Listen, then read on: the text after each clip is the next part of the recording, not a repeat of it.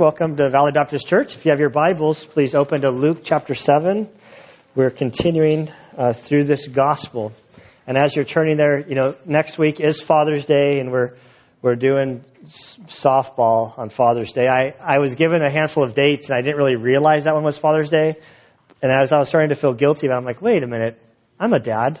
I want to play softball on Father's Day. So it really is a good time. I know my reputation is kind of the guy with a whole lot of competitive spirit and no skill when it comes to softball.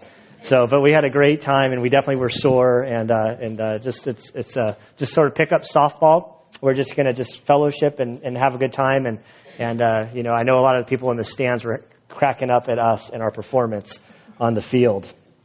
So today's story, found in Luke chapter 7, we're going to pick it up in verse 36 to the end of the chapter. This story is powerful. I think there's the elements in the story that they could actually make a movie from this. And if it was made into a movie, it would be a total tearjerker. I mean, you would be crying the whole way through watching this love story unfold. My prayer is that as we look at the story today, that we will be able to kind of place ourselves into the story, that we will see these three characters. There's Jesus, who's obviously the hero of the story. There's a Pharisee, one of the religious leaders, is sort of the bad guy in the story. And then there's the sinful woman. And her story and display of love to Jesus is really who we look to as an example in the story. And I hope that God would help us as we work our way through. So let's go to Him in prayer, ask Him to help us. Father, we do thank You and praise You for this day. We thank You, Lord, for Your love for us. Father, as we look at the story, we pray that Your Spirit would bring it alive, Lord, that we would be able to go back in time, that we would feel the environment, Lord, of this meal that was had by Jesus at the home of the Pharisee. And Lord, we pray that, Father, help us to feel the weight of burden that was lifted from this lady and the love that You displayed towards her. Father, help us to see how this applies to our own life. We ask You, Lord, that You would bless our time here. In Jesus' name we pray. Amen. Luke chapter 7, verse 36. Now one of the Pharisees was requesting Him to dine with him, and he entered the Pharisee's house and reclined at the table. And there was a woman in the city who was a sinner.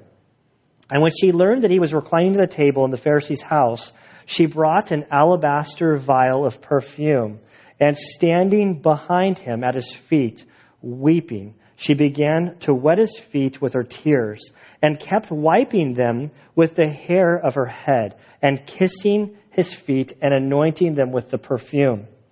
Now when the Pharisee who had invited him saw this, he said to himself, if this man were a prophet, he would know who and what sort of person this woman is who is touching him, that she is a sinner. And Jesus answered him, Simon, I have something to say to you. And he replied, say it, teacher. A moneylender had two debtors. One owed 500 denarii and the other 50. When they were unable to repay, he graciously forgave them both. So which one of them will love him more? Simon answered and said, I suppose the one whom he forgave more. And he said to him, you have judged correctly. Turning toward the woman, he said to Simon, do you see this woman? I entered your house. You gave me no water for my feet, but she has wet my feet with her tears and wiped them with her hair. You gave me no kiss, but she, since the time I came in, has not ceased to kiss my feet. You did not anoint my head with oil, but she anointed my feet with perfume. For this reason I say to you, her sins, which are many, have been forgiven. For she loved much, but he who is forgiven little loves little. Then he said to her, your sins have been forgiven. Those who were reclining at the table with him began to say to themselves, who is this man who even forgives sins? And he said to the woman, your faith has saved you. Go in peace. Father, we do thank You for the story. Lord, as we work our way through it now, Lord, we ask that You would guide us. Lord, that You would illuminate the meaning. Father, soften our hearts and help us to hear Your voice speaking to us. We pray this in Jesus' name. Amen. So as this story unfolds, as I work my way through Luke, I see kind of two tracks kind of developing. And to be honest, I've been very surprised at the negative light in which the religious people are portrayed throughout the Gospel of Luke. And to kind of show this picture developing, I want to go back to Luke chapter 5. So if you would turn with me to Luke chapter 5, and then we're going to look at a number of verses that show kind of this, the people following Jesus, those who are tax collectors, sinners, those who had heard Jesus' message or John the Baptist's message, they had repented, they had humbled themselves before the Lord, they'd received life, and they're following him. This crowd is growing like a cancer almost. It's taking off. It's getting bigger and bigger and bigger and bigger. The word's gone out. People are coming to hear Jesus. And as this is happening, we see interjections of the Pharisees and the scribes, those who were the experts in the law, standing there critiquing Jesus, seeking to plot against him, seeking to condemn him, which they ultimately would. And this tension is going to continue to build through the Gospel of Luke. And we begin in Luke chapter 5, verse 1. It says, "Now it happened while the crowd was pressing around him and listening to the word of God, he was standing by the lake of Gennesaret." So here he's at the Sea of Galilee. The crowd had gotten word that stuff had started to unfold, that Jesus' ministry is coming to life. He's healing people. He's forgiving people of their sins, and people are coming all over to hear him. So much so that he basically backs up, and he's got the lake behind him, and he has nowhere else to go as the crowd's pressing in. The story continues down in verse 15. And we read, "But news about him was spreading even farther, and large crowds were gathering to hear him and to be healed of their sicknesses." So people are coming to hear him because there's power in his word. And as he speaks, people are being set free from certain conditions. Continuing down to verse 21, we see the Pharisees and the scribes appear. In verse 21, we read, "Then the scribes and the Pharisees began to reason, saying, 'Who is this man who speaks blasphemies? Who can forgive sins but God alone?'" So as he's preaching, he's sharing the gospel that their sins have been forgiven. This is drawing more and more people. And the Pharisees are sitting there. Those of the law are saying, only God can forgive sin. Who does he think he is forgiving sin? And I want to, by way of caution, there's so much in reading through the Gospels and looking at the story of how Jesus is arrested. It's so easy for people to take this, the Jews killed Jesus sort of thing. We have to point out, keep this whole story, virtually everybody in this story is Jewish. This isn't the Jews against the Swedish Jesus. Jesus is totally Jewish. He's a Jewish man. These are all Jewish people, and there are believing Jews and non-believing Jews. And the non-believing Jews happen to be of the religious establishment keeping the law that they'd created from the Old Testament. And so they see him. They say, who is this? Who does he think he is forgiving sin? Verse 21. From here, we're going to move down 8 verses to verse 29. And we read about in Levi, this was a tax collector. He gave a big reception, a huge party for Jesus in his house. And there was a great crowd of tax collectors and other people reclining at the table with him. So this is a very similar sort of story that we read in today's story. There's a big party. There's a table. It's not about the meal. It's about the conversation. And people are on the outside listening to Jesus. And as this is happening in this tax collector's house, the Pharisees respond in verse 30. The Pharisees and their scribes began grumbling at his disciples, saying, "Why do you eat and drink with the tax collectors and sinners?" Who does this rabbi think he is? He's hanging out with the sinners. And as a word of caution, there's a bunch of Christians that will use this sort of teaching. There's a lot of angry Christians who don't like hanging out with Christians, and they say, Jesus hang out with sinners and tax collectors, and so we don't like hanging out with Christian people. We just want to hang out with sinners. Jesus hung out with everybody. Like today's story, he's going to lunch at a Pharisee's house. He loved everybody, and he was working on everybody, trying to reach everybody. And so from verse 30, we're going to slide over to chapter 6, verse 2. And we read, "But some of the Pharisees said, 'Why do you do what is not lawful on the Sabbath?'" And this is the story where they're going through the grain fields. It's on a Saturday. A couple of his disciples are hungry, so they reach in, which was totally acceptable in the Old Testament law. They grab a kernel of wheat, they rub it in their hands, and they eat it. And as this happens, the law keepers jump out of the bushes and say, well, we've created rules about the rule book in the Old Testament, and what you're breaking our rules, and why are you doing this? They're trying to trap Jesus. They're building a case against him. Ultimately, when he goes before Pontius Pilate, this is a case that they're saying, crucify him, and they would become successful. So from here, from chapter 6, verse 2, we slide down to verse 7. The scribes and the Pharisees were watching him closely to see if he healed on the Sabbath, so that they might find reason to accuse him. Continuing on to verse 17. Jesus came down with them and stood on a level place, and there was a large crowd of his disciples and a great throng of people from all Judea and Jerusalem and the coastal region of Tyre and Sidon. So here, this is the beginning of the Sermon on the Mount. As he begins, there's his disciples, there's a throng of people. That's a lot of people. It's adding from these crowds of people who are hearing the good news. He gives the message. We go through the Sermon on the Mount. He comes down, he goes into Capernaum. As he goes into Capernaum, remember the centurion had sent message that his servant was sick. Just say the word. He didn't need Jesus to go there. And when Jesus gets his story, he turns around in verse, let's see here. Where are we at? Am I in the right place? Chapter 7, verse 9. He turns around and he said to the crowd that was following him, in all of Israel, I haven't seen such great faith. So this crowd just keeps multiplying, and the attention of the Pharisees is growing. We come in, continuing through chapter 7, let's see here, we're going to verse 11.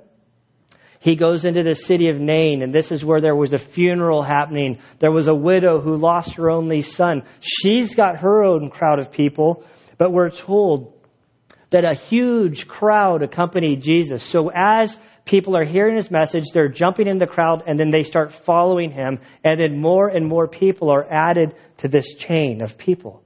So from there, we move down to verse 24.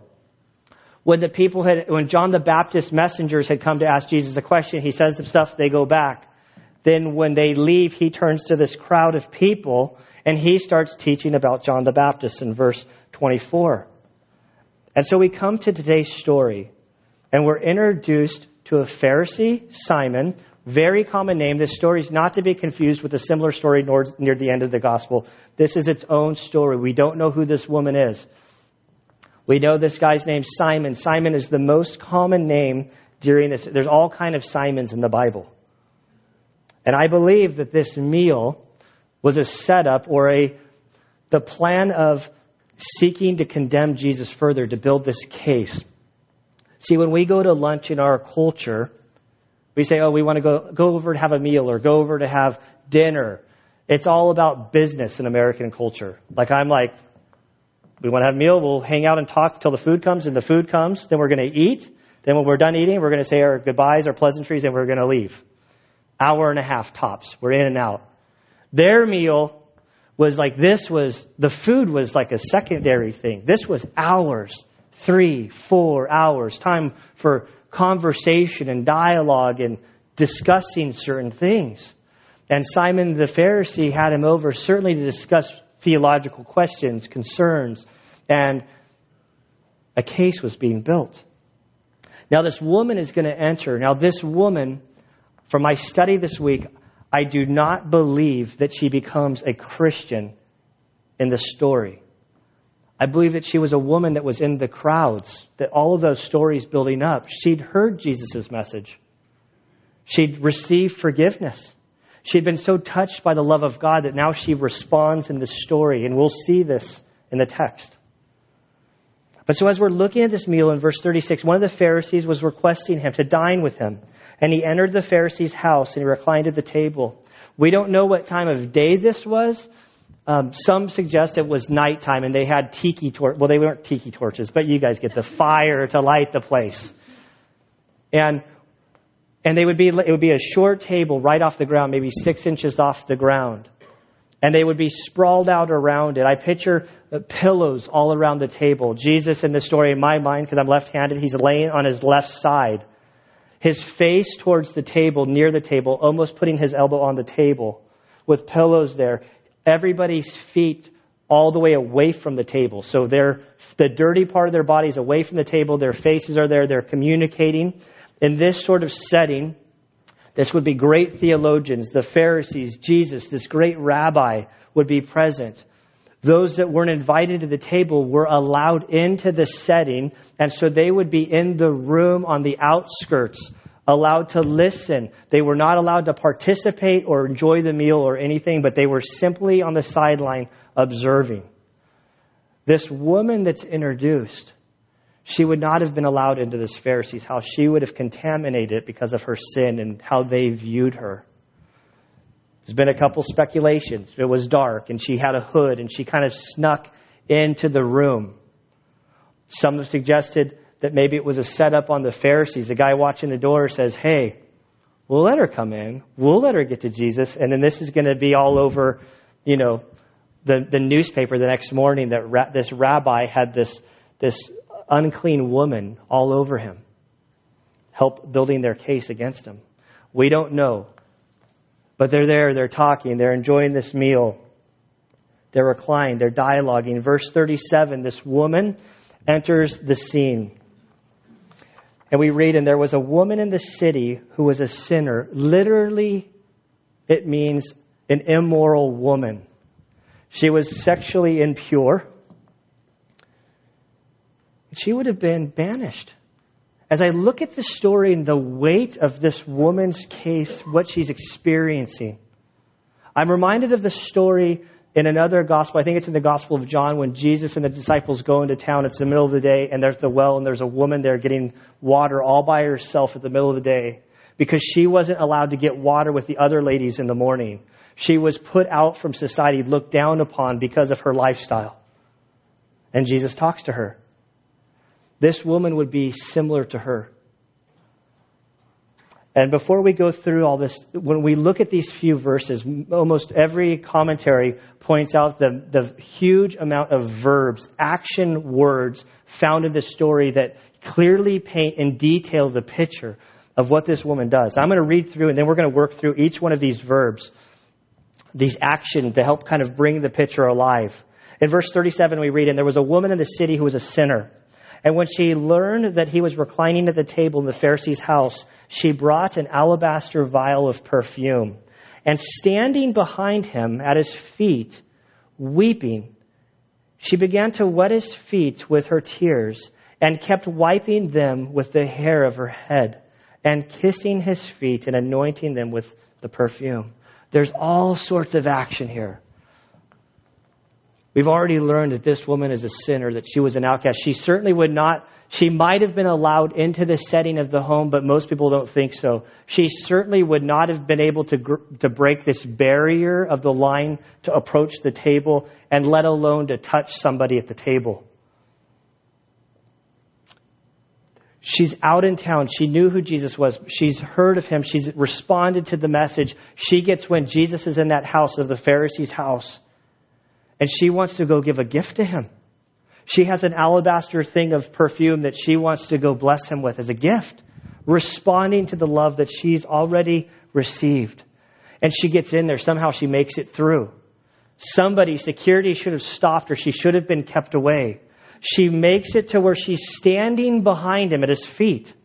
And so you have to picture this. There's Jesus laying on his side near the table, his feet away from him. She walks up behind him, over his feet. His head is there. And at this moment, I think the emotion just overwhelmed her. Here's the Messiah. Somehow she'd gotten through to stand right near him. Her goal was not to break down and have this emotional sort of response. Her goal was to bring him a gift. But I sense that as she stood over him at his feet and realizes, here's the Messiah, God. He already has forgiven me of my sin. Only God can do that. They've already accused him. Who's this man that can forgive sin? And she just loses it.